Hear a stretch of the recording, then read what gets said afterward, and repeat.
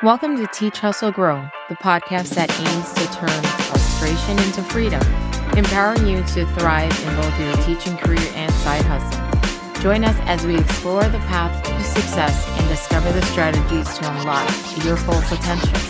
I'm Tennille Martinez, a fellow teacher, coach, and side hustler, and I'm excited to have you here today.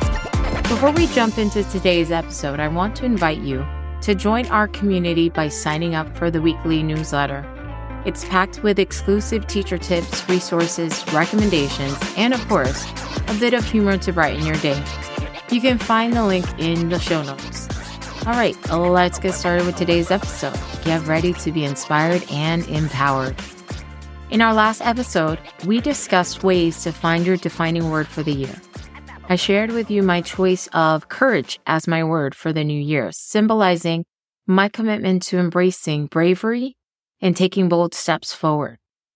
Now let's shift our focus on how I will implement and share my word in the classroom and empower students to be courageous too. This week, my awesome students got the exciting news about our upcoming district-wide literary fair. Some were super stoked and a bit nervous, while others were a bit hesitant and scared to join in. Now, let me tell you, my classroom is bursting with creative geniuses. We've got writers, artists, music lovers, and even some crafty entrepreneurs who rocked a podcast project for The Outsiders, the novel we read together in December.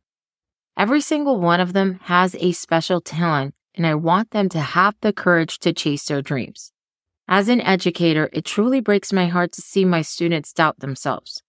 But here's the thing. I always tell them that courage isn't about being fearless. It's about overcoming those fears. And that's exactly what I'm determined to teach them. Courage. Courage isn't just for superheroes or brave soldiers. It's a quality we all have inside. It's that little voice in our heads that tells us to keep pushing, even when things get tough. It's the strength to conquer our fears and doubts and come out on top. Now, I know many of my students might be feeling a little nervous or unsure about the literary fair projects. But here's what I want them to remember. Nobody's perfect. And that's totally fine. What matters most is giving it their all and having faith in themselves. So I encourage them no holding back because of fear or self-doubt.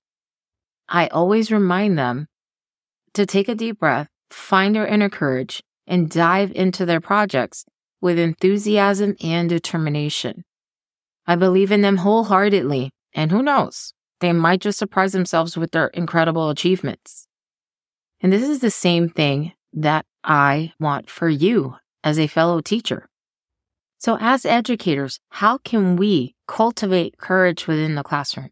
Well, here are a few tips on how you can foster a climate of courage and bravery among your students.